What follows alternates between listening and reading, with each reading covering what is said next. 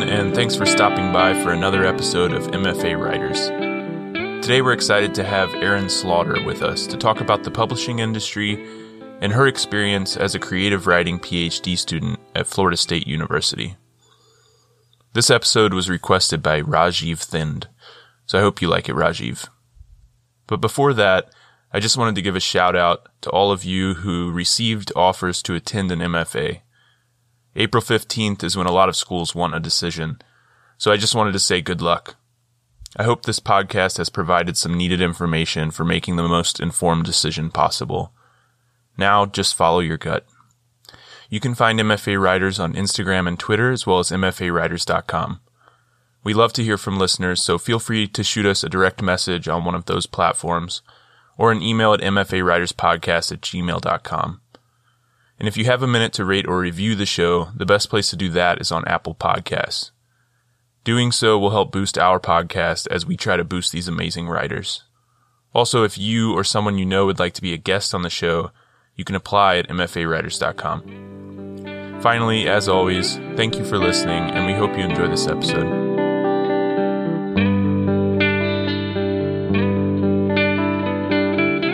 Welcome to MFA Writers, the podcast where we talk to creative writing MFA students about their program, their process, and a piece they're working on. I'm your host, Jared McCormick. Today I'm with Erin Slaughter. Erin is the author of the short story collection A Manual for How to Love Us and 2 books of poetry, The Sorrow Festival and I Will Tell This Story to the Sun Until You Remember That You Are the Sun. She is the editor and co-founder of The Hunger, and her writing has appeared in Black Warrior Review, Craft, Slice, The Rumpus, Prairie Schooner, and elsewhere. She holds an MFA from Western Kentucky University and is a PhD candidate at Florida State. Today she's brought a short story to read for us titled Crescendo. Crescendo. When I can no longer hide that I haven't been sleeping, I work up the courage to tell my husband what I'm afraid of. He looks up. What, that noise? It's just a plane, a car with a busted exhaust pipe. But I'm not so sure. He turns back to his computer screen or his cell phone screen or his video game screen, and I turn away too, as if having said the thing is enough. As if I understand saying the thing is not a path to opening some new door inside me, where fear can finally tumble out like so many mountains of dirty laundry stuffed in a child's closet. I tell my therapist how I cower in the grated corner by the air vent, wrapped in the blanket my grandmother crocheted for my 30th birthday a handful of weeks before she died, trembling in wait as the sound rises and rises, rattling the walls, shaking leaf-clung branches loose from the trees, until the noise is sucked back into the void it emerged from. Sometimes I get so nervous with the anticipation when the crescendo starts that I crawl, blanket draped over my back like a lioness carrying the limp corpse of her cub, to the bathroom across the hall and vomit. The therapist prescribes me Ativan, noting, women seem to have more luck with it. I'd lost my job, but it was probably for the best that I got fired when I did. I'd caught myself gripping my desk when the heater switched on, the clanging growing louder in the vents overhead, like the hot breath of a beast drawing its mouth ever closer. I had to replace my aluminum water bottle with a plastic one, because the crescendo showed up at the cooler and I feared it an omen of devastations to come. Each evening, I bolted to the parking lot and drove straight home, a horror stone heavy in my stomach. Whatever the name for it was the opposite of hope. It was becoming the kind of life where I woke up and began looking forward to the next time I could sleep. Turning on the news was like strapping into a dread machine.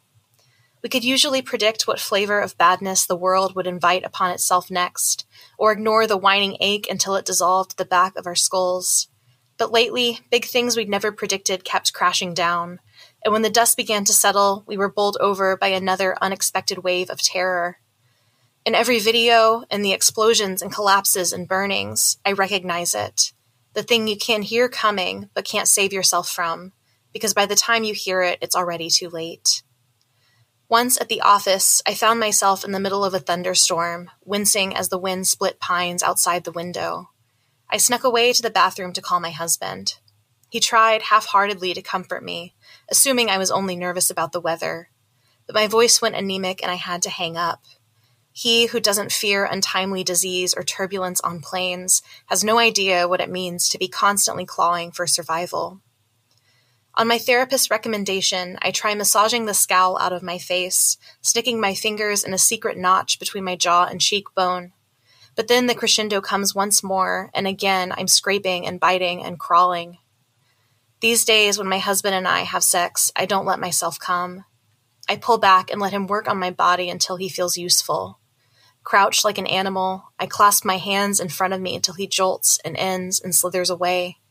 When he begins to snore, I take my blanket to the corner and hide and wait for the crescendo. It's rare that I sleep, but when I do, I dream of a faceless person clinging to a thick braided rope, climbing higher and higher. Since I'd gotten fired, no one from work had reached out. The only person other than my husband that I've spoken to in a month is the neighbor, Helen. Her husband recently left her, so she got 2 big dogs, a Great Dane and a blue tick hound, to help her forget the extra space. But she can't afford the townhouse on her own, so she'd be moving away soon too, at 43 and with a master's degree in engineering, to stay with her mother. We sit on her porch drinking the last cans of her gone husband's beer, and I ask her about the crescendo, if she'd ever noticed it. She shakes her head, then describes a dream she had while feverish as a child, in the months after her father wilted from cancer. Everything was dark, but she felt the hot shadow, something monstrous shifting around her, huge and pelted, with gooey, wet fangs and the noises it made. She says she can still remember the noise so clearly that even now it sometimes comes back to her in the seconds before waking, like breaking through to the surface of the ocean from a deep place. I ask her to do the noise. Helen puts her beer down and stares into the damp, chirping night. When the sound starts, it takes me a second to understand it's coming from her. She exhales a creepy whine, soft at first, growing louder and louder until it sounds like a wailing siren, a harsh and helpless thing made of meat and absolute failure, the end of the world. Yes, I say, that's it. She nods and gulps from the can. Past the oily light cast over our street, the whistling begins again. Erin, that was great. Thank you so much for reading, and thanks for joining me. Thank you so much for having me here. So I got just a few lines into reading this story before I really started to feel that I was in the hands of a poet. Fear can finally tumble out like so many mountains of dirty laundry stuffed in a child's closet, and shaking leaf-clung branches loose from the trees. The imagery and the sound of these lines and others in the story have a really poetic, lyrical nature to them. So in what ways do you see your poetic skills manifesting in your fiction? And how do you think using poetic devices improves your prose? That's a great question. I think it's funny when people talk about sort of prose written by poets. And I know that this is something that, I think of as a thing. When I started writing, it was all kind of just one thing to me. Like I wrote, and sometimes it was a story, and sometimes it was nonfiction, and sometimes it was poetry, and they were all kind of coming from the same place. And I used to kind of argue that like it's all words and you just decide later what box to put them in. And I feel a little bit differently about it now. But I used to be very adamant about that. And so I think coming from that place, like I've always been interested in the line level of fiction. And when you read a story that's really well crafted, it's like this little gem of a thing. Like that's because of that line level attention to detail. And so when I write, that's something I'm aware of. And that's also why I sometimes sacrifice other things like plot and the longevity of a story in order to have those really compelling lines. So, okay, so you said there was a time in which you thought like words are just words. It doesn't matter what category you put them into. But you said that's changed slightly. So what has changed? Has it been, studying? Because you did your MFA in prose, right? And now you're doing a PhD in poetry. So does that have something to do with it, or was there something else that changed it for you? Not really. I would say the main thing for me has been my own process and how it's changed. And part of that for me has come from the changes in my life in terms of publication and sort of the audiences for my work and where that's going in the future. So I think what I've noticed for myself, and maybe partly this is due to my PhD in poetry, in that to be honest, I got pretty burnt out on poetry emotionally, not even in terms of craft, but just emotionally. It changed my feelings about poetry a little bit. But I think that what I've noticed for myself is that when I have this feeling of wanting to explore like some big existential questions or some of those big sort of life journey feelings, moments, things like that, that needs a bigger playground. And so that needs fiction. Or, sometimes nonfiction, but I feel like that's a little bit more set in stone for me. But it kind of depends on what I want to explore. I think for me personally, poetry is a place to record and fiction is a place to question and to explore. And part of that is just like the space. Part of it is how I personally approach poetry and that it is this condensed thing. So it has to be this like glimmer of a moment or an impulse. And that doesn't mean people don't explore big questions in poetry. I think they do. But I guess maybe the process of me going into that form and wanting to use it for something, those impulses are different for me. Okay. Interesting. Yeah. I mean, you have this really unique experience having written, well, by the end of next year, you will have published 2 books of poetry and a short story collection, which is amazing. Congratulations, by the way. So I was curious whether you've always written prose and poetry or whether you were mostly doing one and then came to the other later. It's always been really simultaneous for me. I mean, there's definitely times when I've spent more time doing one than the other. And part of that was like if I was working on a big book project, like in my MFA, I was still writing poetry pretty consistently, but there were large stretches of time where that wasn't my focus and I was spending more time in prose. And then, at the beginning of my PhD program, my second poetry collection that comes out this summer, I wrote that entirely pretty much in the first year and a half that I was in Florida in this program. And so I was spending a lot of time in poetry and almost no time in prose. And this is really the first time that I foresee not spending more time with poetry for a while. And that being said, that doesn't mean I don't have ideas for poems or that I don't, have little drafts and things like that. But I think part of that is like the projects that I want to work on it's harder to do prose. It takes longer to, write a novel than it does to write a poetry collection, for me at least. I remember Maggie Nelson saying something. I don't remember what podcast it was on, but she said something about, and she's a writer who she published, I think, 3 collections of poetry before she published her nonfiction that she's most known for. And she said something about how she wasn't going to write a poem for maybe another 10 years because she felt like she could get away with too much in poetry. And I think I sort of started to understand that feeling of I can knock out a poem that says pretty things and, it's not going to challenge me and really like push me the way that stories do. And again, this is my own process. Other people, I'm sure, have different processes and feel differently about those forms. But it's just like the things that I want to explore they need more space. And I also think that I got to a place where I was questioning my impulses in poetry too much, mostly because of external forces. But I think maybe part of that really was just me needing to challenge myself in new ways and needing to find another form to talk about what I really wanted to talk about.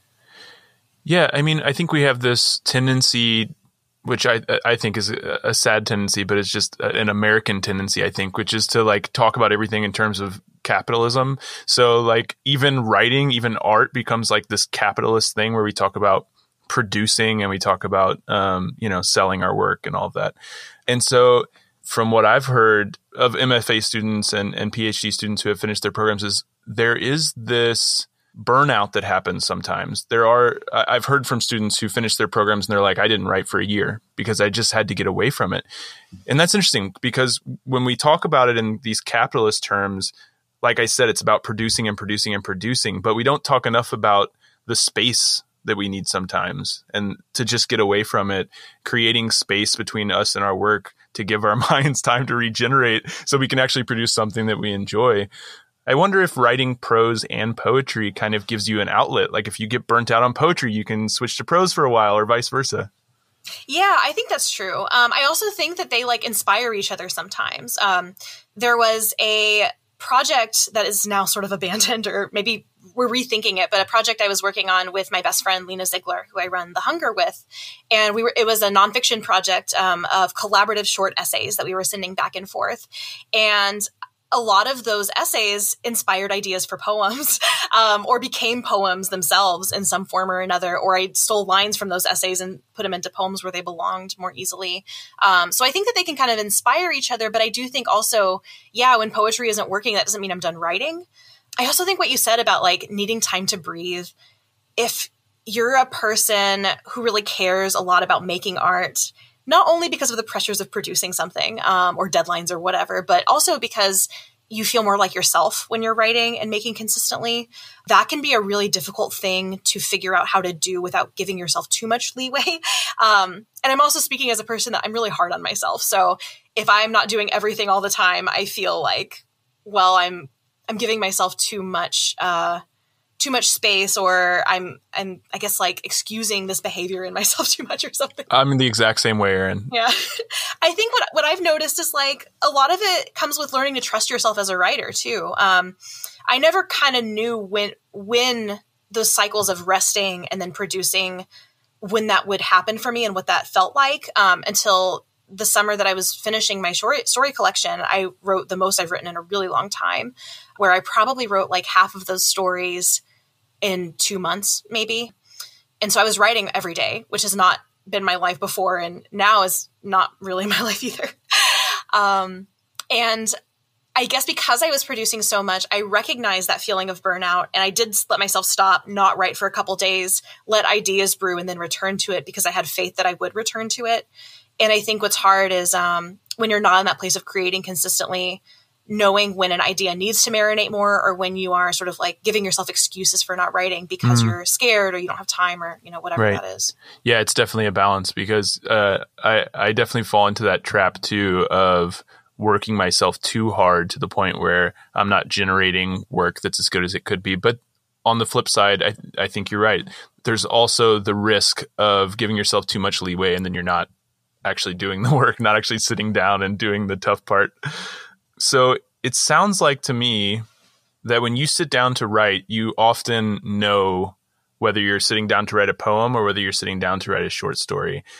Earlier in your career, maybe you sat down and words were words and whatever came out was what came out. But now there's some structure and difference between the two. So I'm curious how your approach changes when you sit down to write a short story versus writing a poem.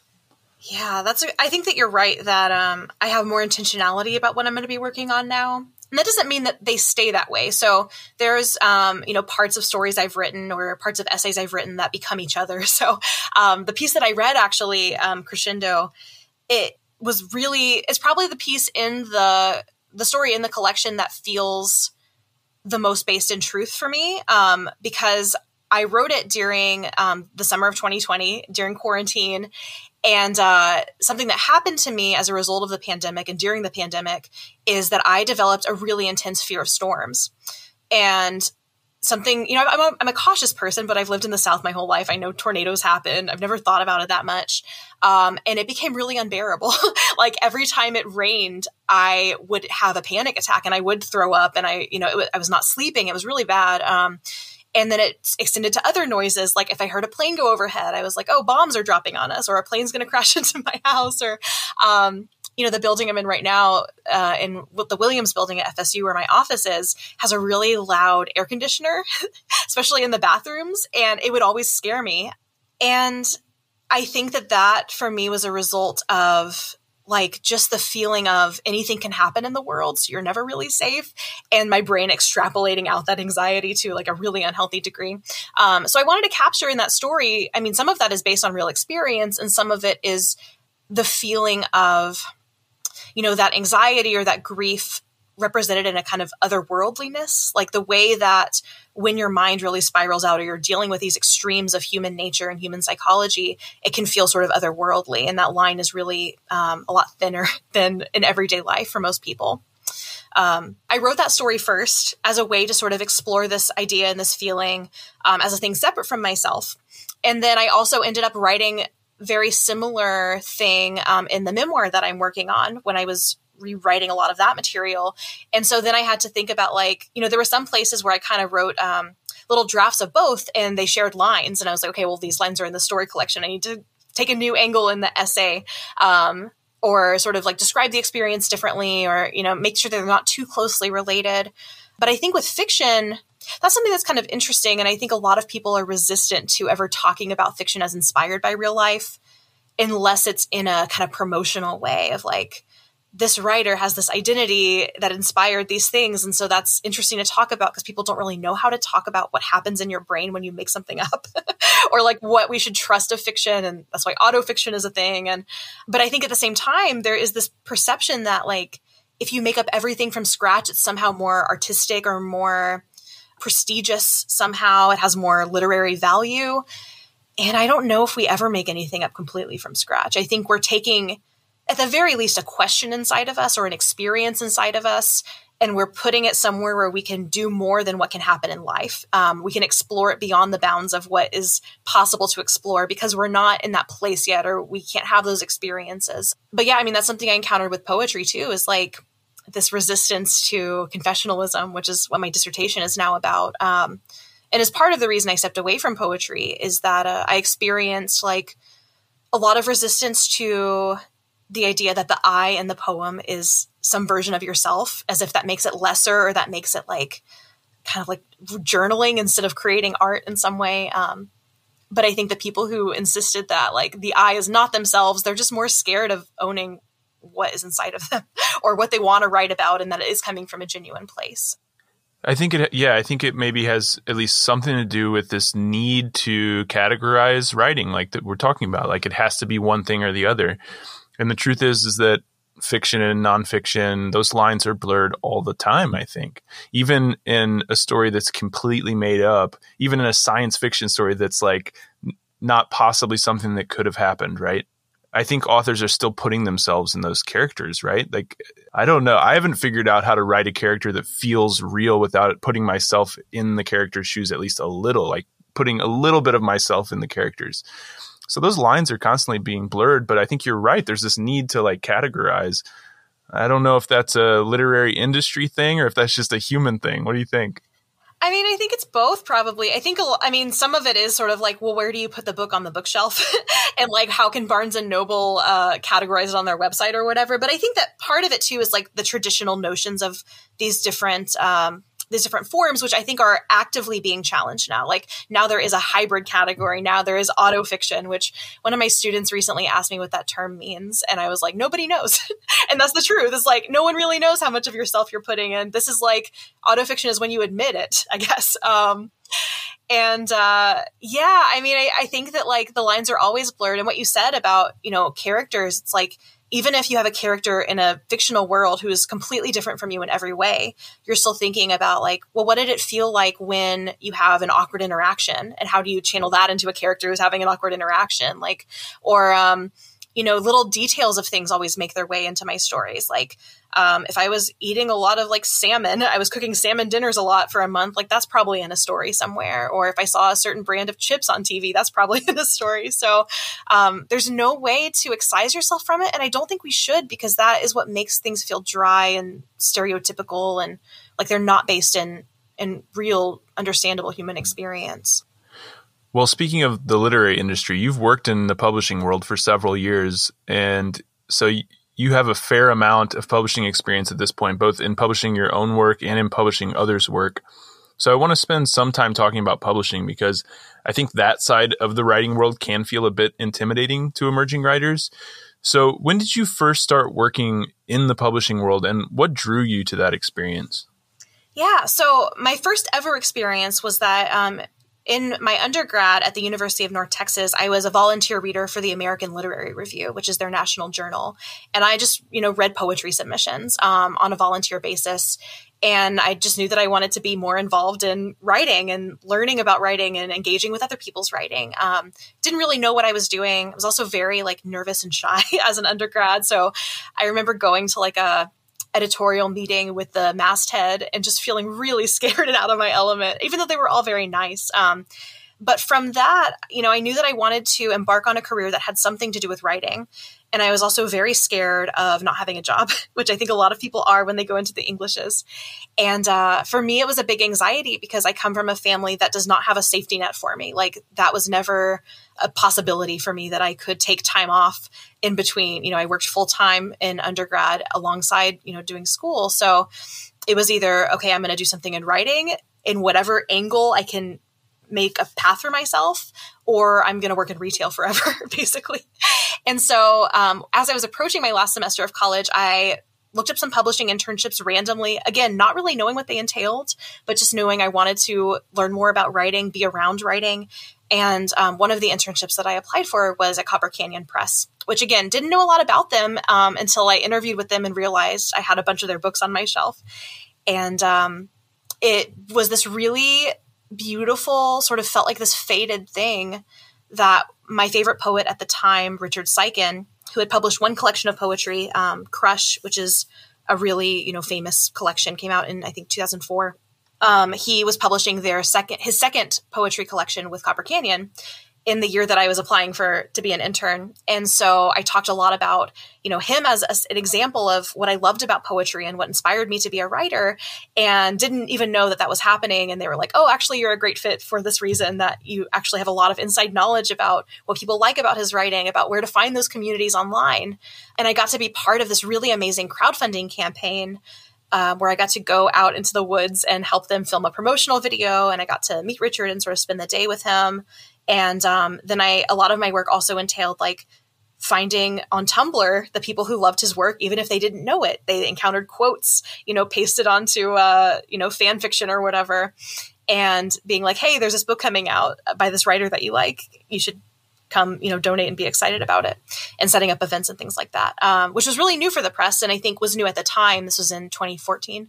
So not as common as it is now. From that experience, that was the first time that I really ever spent time around anyone who cared about writing. I didn't have a lot of close friends in college, and the ones that I did were artistic in certain ways, but were not into poetry, certainly, even if they were into reading.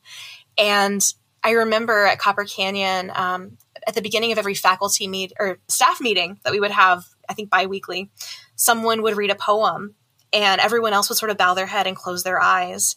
And it was just this beautiful form of communion, almost like prayer in the way that poetry can feel. I'm actually getting chills talking about it. And it was so profound to me. It was also profound to realize that my passion for writing and reading translated into something, and that I was good at something, because I didn't know what to expect. And so, from that experience, I was applying to MFA programs throughout my time there, and then went to one that involved an internship in the second year.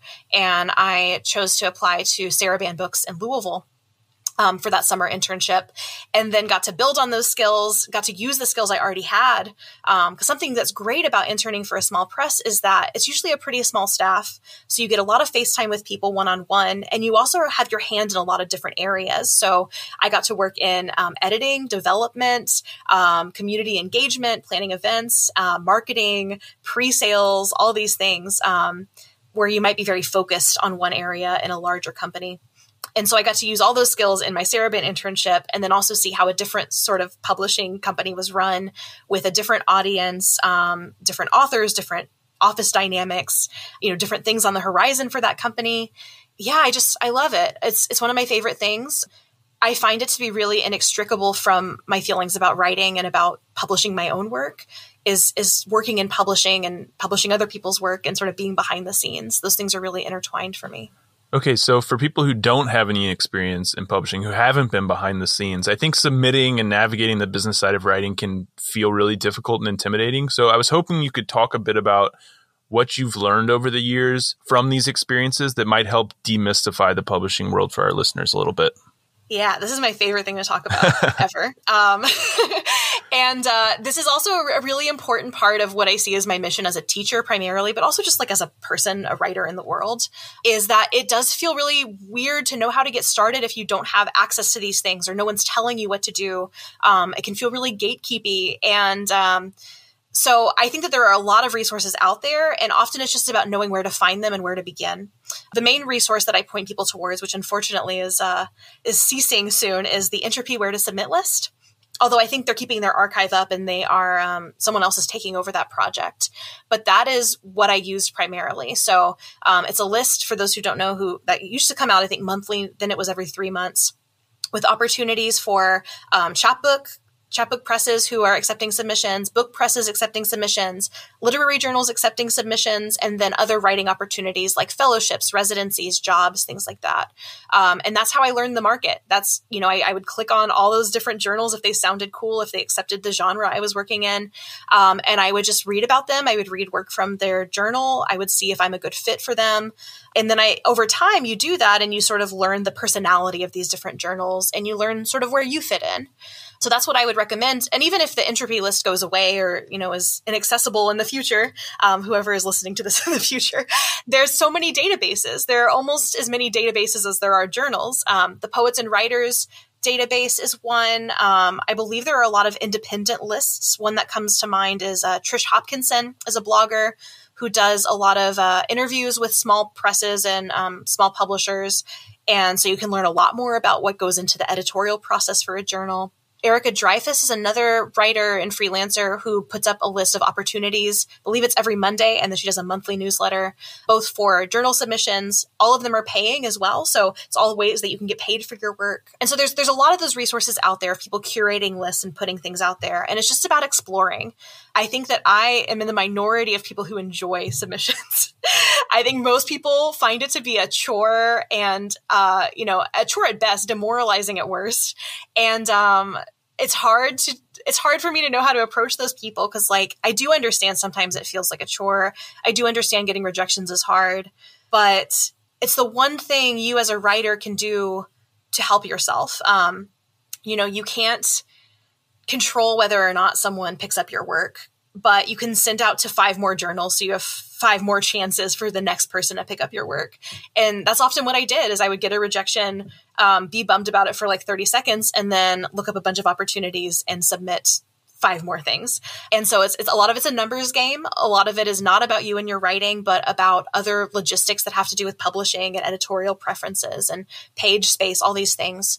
I recommend when you find these opportunities, if they're not currently accepting submissions, if you see a journal and you're like, oh, they're really cool. I like their design. I like their mission. I think my work would fit here, but they're not accepting submissions for another, 6 months, bookmark that. Have a folder on your computer of things to submit to in the future and use it as procrastinatory work, which is my favorite life hack, is that when you're procrastinating on other work you don't want to do work that you don't have to do yet, but can give you sort of the feeling of productivity. And that's how I live my life for 9 years. And that's how I built my entire publishing career. So there are a ton of literary mags out there, but there are also some that are coming and going, right? Recently it was announced that Conjunctions would be closing, although I think I saw today that maybe they aren't actually going to close. But there have been some really great literary magazines recently who have closed. But at the same time, there are new lit mags that seem to be popping up all the time, including The Hunger, which is a literary magazine and chapbook press that you co-founded and edit, which is now in its 6th year. So would you tell us a bit about The Hunger? And perhaps you could talk about where you see the publishing world going in the future, specifically literary magazines. Yeah. So The Hunger really started as a passion project, as all these things do, and still is a passion project. It's not giving me money personally. But Lena Ziegler and I started this as we were finishing our MFA in 2017. We were both in the inaugural cohort of Western Kentucky University's MFA program. And she is like my soulmate. She is my best friend. She's my ideal reader for my own work. And we share a lot of the same sensibilities around writing, particularly the style that The Hunger tries to encapsulate, which is emotionally driven, craft-based writing. So writing that is still really steeped in craft and skill, but is driven by visceral emotions and emotional language. And we started it because we didn't really see a lot of places out there for writing like that, which is a lot of what we write and what we like to read. That was sort of the mission we started The Hunger with, was to create a space for this kind of writing, to create an inclusive community. And that writing looks really different. It comes from a lot of different places and a lot of different forms, but sort of having that mission in mind. Since then, I would say every year we've very steadily grown. And what's great about working with Lena on this is that she's really good at reining me in, I guess. Not only is it nice to have, a friend to sort of help you with these things, to talk about the direction that you want to go in the future, to read submissions, whatever that is. But she has really emphasized to me the importance of sustainable growth and what's doable. And I think that that's why we've had the longevity that we've had and why we are continuing to grow. Because if it was up to me, I would have tried to start a small press the first year and then it would have failed and then we wouldn't be doing any of it. So I think we also both have a really similar sense of ethical responsibility about the magazine, which is that we want to honor the fact that these people are sending their work to us and we want to keep it alive as long as possible. So we feel a responsibility to keep it going and to take it seriously, you know, what we've taken on, to not let that work disappear off the internet like so much has, for as long as we can, at least. And right now things look good. It keeps us very busy. We've talked about, you know, since it is just the two of us and now we have an editorial assistant as well, we've talked about like, you know, if one of us decides to have a family and needs to go on maternity leave, what happens to the journal? If one of us, you know, has a really demanding job. But we've worked through many life transitions in the time we've been with the journal. And so I don't see it going away anytime soon. I think that the future of Lit Mags is a precarious one, as everyone knows. Like, that's why journals disappear, is because it's run by a couple of people who are not getting paid to do that work. It's extremely demanding work. It's expensive to make it less demanding. So we originally ran our submissions through Google Docs and like a Google Drive folder through email. And it became completely untenable really in the second year, but we couldn't afford Submittable until the fifth year. So now it's a lot more, it's a lot faster. Our response times, our organization is a lot better, but that costs money to do. It costs money to have memberships to things that allow us to keep this going. And it's now a self-sustaining endeavor, but like many other journals, what we had to do was create a submission fee through Submittable. For me, it was really important that if we had a submission fee, we were paying our writers, because I don't think it's fair to ask someone to pay for the opportunity to submit and they get nothing in return other than exposure. So we are now, starting with this next issue, going to be able to pay writers, which is really exciting. We pay the winners of our chapbook contests, both in copies and in money. And so really, I think like most people have talked about with this enterprise, the idea that you have to pay to submit. Usually it's really just to fund the platform that you're submitting on. And the only solution to that is federal grants, basically, and legislation that is going to improve funding for the arts, because otherwise it becomes like a closed ecosystem. Like, writers are paying to submit, and then writers are getting published, and then they're cycling that money into other journals. And so it's writers sustaining writers, but then where are the readers? Where are the other people who might be interested in literary journals for reasons other than submitting to them? Where are the supporters of other things that literary journals have going on, like mentorship programs and community workshops, things that we hope to expand in the future? So, I mean, really, that's what it is like no one in writing has a lot of money. And so we're all kind of just like hobbling along and helping each other where we can. But then it sometimes becomes an exclusionary system because, you know, if you're a writer and you have even just one story you're sending out to 20 places, that's over $100 to submit that one story. And it might not get picked up and you might not get paid for it if it does. So it was also very important to us when we implemented a submission fee to have a free month so that anyone who doesn't want to pay to submit or can't pay to submit can, you know, bookmark us and send anytime during that month. You mentioned that you and Lena met in the MFA program at Western Kentucky University and that you were 2 of 5 students in the first ever cohort at WKU. So what was it like being the first students in an MFA program? Really beautiful and really chaotic. So when I applied to MFAs, I applied to 16 programs, and Western Kentucky was the last program I applied to. It was the only program that required a GRE. It was when I was working at Copper Canyon, and it was, I think, 2 weeks until the deadline when I randomly came across this, I think on a Facebook group, honestly, because they, you know, were just starting up and didn't have a lot of promotion going. And I was like, well, do I apply to this? Do I just wait out my chances? Do I pay to take the GRE? And that day I went and bought some index cards and a GRE study book, and I took the ferry to Seattle a week later and took the test. And that was the only program I got into. And I did not know what to think because I had never been to Kentucky. I was very wary of going into a program that was just starting. I mean, to be honest, I think my initial reaction was like a little bit of like disappointment or embarrassment that I couldn't get in somewhere, you know, quote unquote better. But everything about being in that program has been all of the best things that have ever happened in my life and have led to all the best things that have happened in my life. What I loved about the program is that we ended up with a really strong cohort for, it being this sort of startup ramshackle thing. Like, we were all working, I think there were 3 of us who came in as fiction writers, 2 who came in as poets, and 1 screenwriter. I'm sorry. So it was 6 of us total. And throughout the 2 years of our program, we all ended up writing in different genres. Part of that was because we didn't have a workshop set up for us the first year. So what we did was we met in people's living rooms. It was my living room mostly. We met in people's living rooms and we did workshops together, and we built community together, and we learned about each other's writing. So fiction writers were workshopping poems by poets because that's who we had. And poets were workshopping fiction and nonfiction and hybrid work because we were all sort of in this thing together. And then when classes did come available, we didn't have a poetry workshop every semester. We took what workshop was available to us. And so we were all just trying to have time to work on writing, whatever that looked like. And we all did have different areas of focus and strength, but I think we were able to experiment a lot in the way that I think an MFA is the most useful for, to kind of figure out, just try new things, find your voice, see what works for you. And it's also really useful to have a poet comment on a story because they're going to notice things that other prose writers might not, and vice versa. Well, now you're in your 4th year of the creative writing PhD program at Florida State University, which I imagine has been a different experience. Florida State's program is well established. They offer both a 3-year MFA program and a 4-year PhD. Your focus is in poetry, as we said earlier, and your MFA was in prose. So what made you want to pursue the PhD after having had this experience in the MFA? Yeah, well, I mean, frankly, I took a year off after my MFA, and by off, I mean not in school. And that was intentional because I didn't think I wanted to do a PhD because I didn't think I wanted to teach.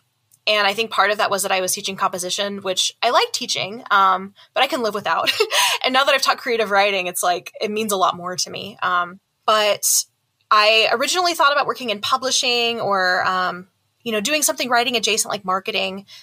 I think I applied to like 70 jobs and nothing panned out. And so I had a friend who was moving to Nashville because she had an acting group there that she was involved with, and she got a job there. And so I just kind of moved with her. And I got a job as a receptionist at a hair salon, at a sort of like fancy, high-powered hair salon.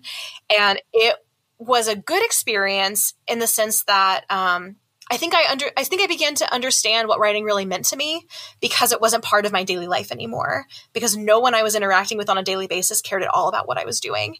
And so I would read on my lunch breaks. I would write on my lunch breaks. I would write on sticky notes at the counter and stick them in my bra and then assemble a poem when I got home later that day. So many of my poems got written that way.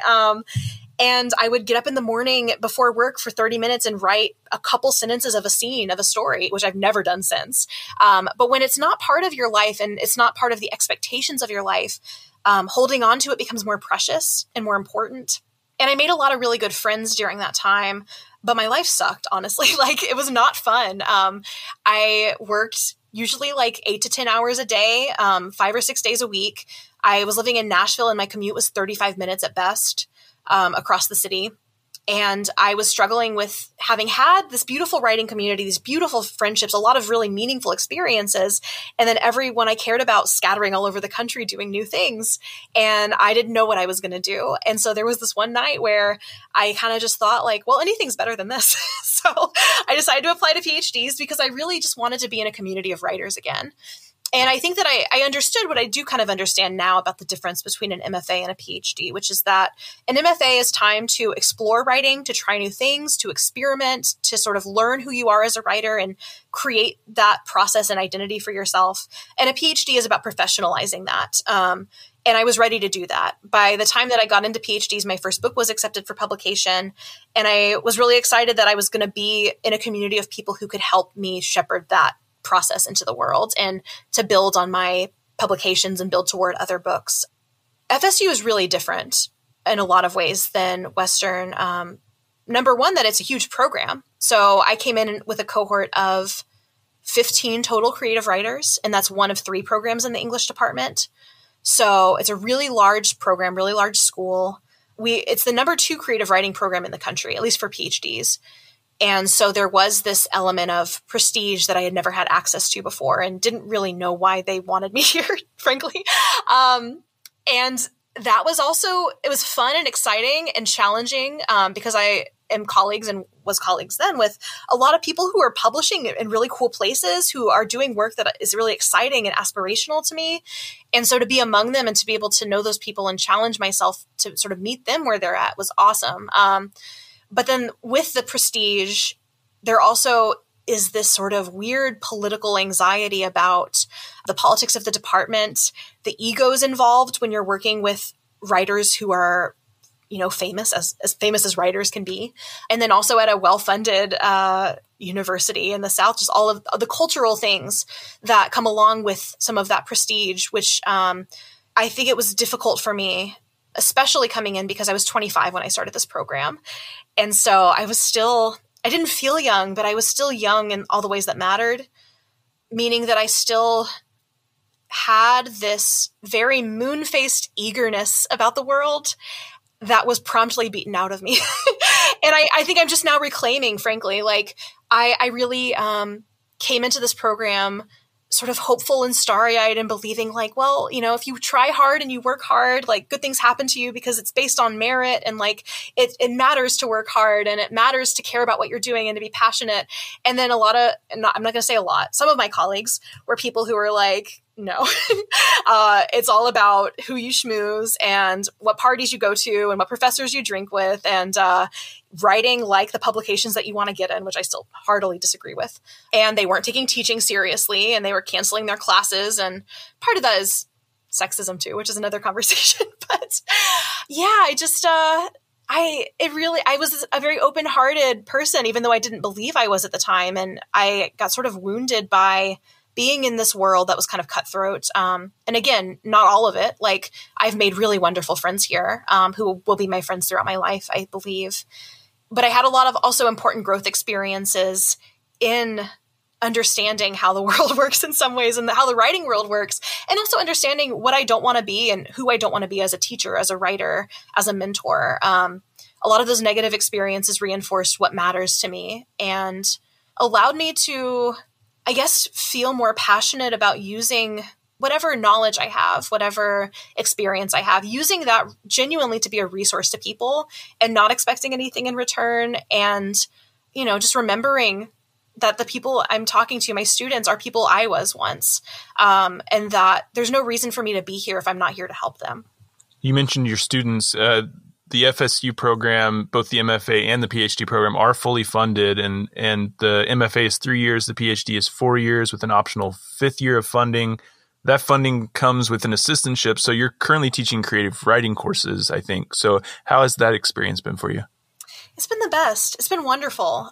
It was about 2 years of teaching composition courses before I got to teach a creative writing course here, as is pretty standard for the PhD program at least.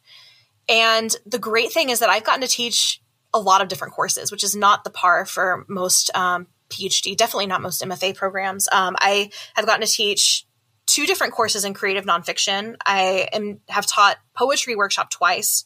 I'm teaching my first fiction workshop now. And I've taught a literature course in the short story. And I think I've taught something else too. I can't remember. Oh, I'm teaching an intro to poetry literature course this summer. So I've gotten to really teach a broad range of literature and creative writing courses. I've got to teach in every genre, which is what I wanted to do.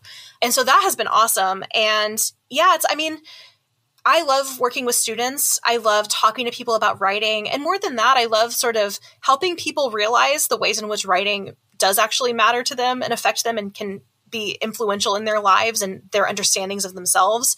And that's something that I can bring to composition as well. But when I am teaching creative writing, I feel like I have so much more to offer.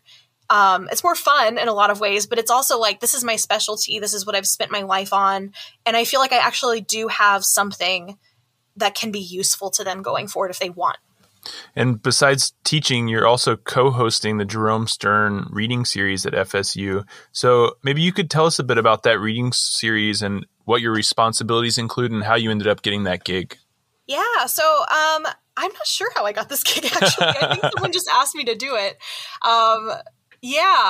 So originally, actually, like my first year hosting was during the pandemic. So we did a virtual series, and now we're back in person. And that has been really fun to return to in person.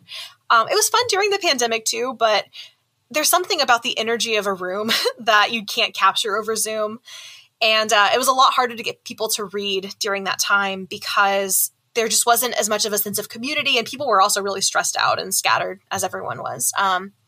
But my responsibilities for that are mostly scheduling the series. So before the semester begins, we reach out by email to graduate students to ask if anyone's interested in reading. We prioritize people who have books coming out or have other sort of things they need to publicize during the semester, or if they're graduating, want to do a reading before they leave. And then other than those graduate slots, we schedule writers to come from outside. So recently we had Percival Everett come and read, which was awesome. We've had a lot of people come and read who are either alumni of the program, friends of the program, or are other writers. We had Kristen Arnett come a couple years ago when she was publicizing her first book. So we have a good mix of, graduate students and having their community there to support them, being able to sort of publicize their own projects, and then also having esteemed writers from elsewhere come, or alumni come back to celebrate what they're working on. Well, yeah, I'm starting to see how this PhD program is kind of preparing you for the professional side of writing. So you have the opportunity to teach the creative writing courses if you're interested in teaching in the future. You have the chance to host a reading series, which is a really cool opportunity. And then they also have the Southeast Review that's published at FSU, which I know that you worked on, so you can get that experience actually working for a lit mag. What was that experience like for you? I'm really glad I had that experience. So I was the nonfiction editor of the Southeast Review in 2020 to 2021. And that was really useful for me because I had worked in literary magazines and literary organizations. But running The Hunger is really different from working with a masthead team in an established institution. So, there were different constraints. Like we had a page count that we could accept. Whereas, in The Hunger, we're digital. So really a lot of it just comes down to what do we like and what do we want to curate. There weren't those restrictions. There was also a lot of collaboration with a reading team, holding table reads, collaboration with the editor at the time and the assistant editor to sort of sign off on the pieces we wanted to accept. And then a more thorough editorial process, I would say, with the writers themselves. The other thing, too, is that, the Hunger and Southeast Review have very different aesthetics. So work that I really loved and would accept for The Hunger were not quite a good fit for Southeast Review. But the work that was a good fit for Southeast Review challenged my understanding of what essays can be and do. And I started applying some of that editorial knowledge also to thinking about, an essay submitted for The Hunger, if that's really doing what it should be doing for publication too. So they really informed each other, and they're pretty different experiences, and it's good to have both sides of that. Yeah, there's also the Kudzu Review is FSU's undergraduate journal, which is kind of like a little hidden gem. It's been going on for a while, and I'm the faculty advisor for that. And this year has been a really fun year to be faculty advisor because the editor-in-chief right now, Mia Jackson, is just like a powerhouse. Like she reminds me a lot of myself when I was an undergrad, except for she's better. She's like smarter and cooler and doing more stuff than I would do. But she has really transformed that journal and its presence at FSU and in our community in a way that I don't think anyone's ever tried to do before, and that we are working really hard to try to sustain when the next people come into our roles. So assuming I get a job and I leave FSU this year and graduate, someone will be taking over my role, and then someone will be taking over her role when she graduates. And so we're really trying to keep hold of those changes that it's been all her. She's worked to implement them, and I've just kind of given ideas and given go-aheads and signed forms and stuff. But that's been cool too, to sort of hand the reins over to someone who's really passionate about their own publishing project, and to be able to be, not only a source of advice, but an advocate for her in helping these things happen within the department. And we mentioned earlier that FSU has both an MFA and a PhD program. So I imagine there are a lot of creative writers roaming around that campus. So what's the sense of community like at FSU? And maybe you can talk a bit about living in Tallahassee as well. Oh, man. I really love Tallahassee in a lot of ways. And I will say that the absolute best thing about FSU is how much of a creative writing community there is here. Like I said, just my year was 15 writers in fiction and poetry. And so then that's not even including the MFA. That's not even including, the writers in the years ahead and behind me. So really large creative writing community. There's also FAMU is in Tallahassee, so we have writers there, like Yolanda Franklin, who's a wonderful poet, and we have a relationship with the creative writing department there. There's a local bookstore called Midtown Reader that sells books for us at our readings very kindly, and that hosts events and, hosts a lot of FSU alumni. So there really is a sense of like a literary community that not only is within the university, but stretches outward into Tallahassee and into things going on here. And I mean, I really love Tallahassee, honestly. Like, if it weren't for the weather in Florida, then I wouldn't want to leave because it's beautiful. And that's the thing that won me over is we have these trees that are unlike anything that anywhere I've ever lived. These giant oaks with Spanish moss and flowers that happen at all points of the year. And now I know the flower schedule. Like, I know when the mimosas come up and everything's magenta, then it's like, well, this is the beginning of spring. And when the mums come up, then it's the end of spring and summer's about to burn everything away. And in the summer, it rains every day. And I'll walk outside with my dog in the morning and there's just a whole field of mushrooms. And by midday, they're just gone. And then they start over again. So Tallahassee, not only is it a beautiful place, but it's really influenced my writing because there is this beauty and this sort of sense of peace and greenery and things growing and wildness, but also this sort of like visceral underbelly that I really related to, especially when I first moved here, and really is what is captured in the Sorrow Festival. I think my second poetry collection is these visceral experiences I was having as a person that were coupled with joy and beauty. That's really represented in the landscape. Like, we have possums, we have raccoons that are foraging, we have like death everywhere and like worms and gross stuff. But then we also have this tropical beauty. And then we have the hurricanes that make the beauty possible. So it's really an enigma of a place. And I love it. It's been really formative for me.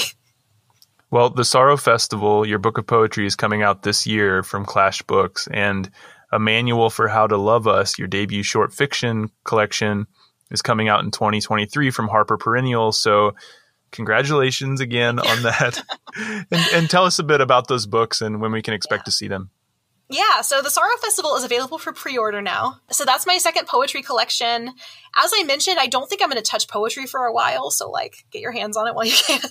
I also think it's the best poetry I've written, legitimately. And I know that doesn't mean a lot coming from the writer themselves, but I feel like in the way that, sometimes you read poetry and it's nice and it's pretty. And then sometimes you read poetry and you're like, oh, something is in there. It's like a little animal rattling around inside. And there's like something that the person captured. I feel like that little animal is in that book. Like, I feel like the viscerality of my experience is really captured there. And I'm really proud of the work. That book is really focused on a couple different things. So as I mentioned, the Florida landscape is a really big part of it. It's really interested in gender dynamics too. So like violence in terms of like violence against women, familial violence, romantic violence.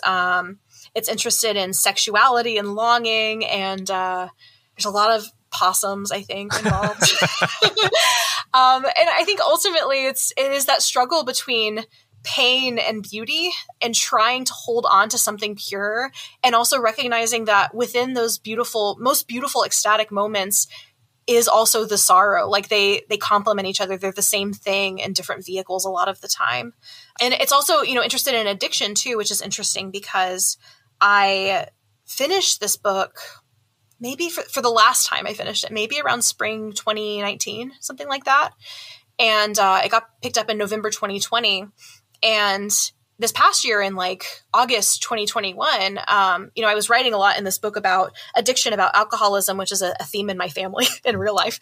And sort of came around to the idea of quitting drinking and getting sober. And now I'm exploring that in a way that I didn't expect when I wrote the book. But I'll go back and read lines and I'm like, oh yeah, maybe that was there all along. And I was just waiting to let it emerge.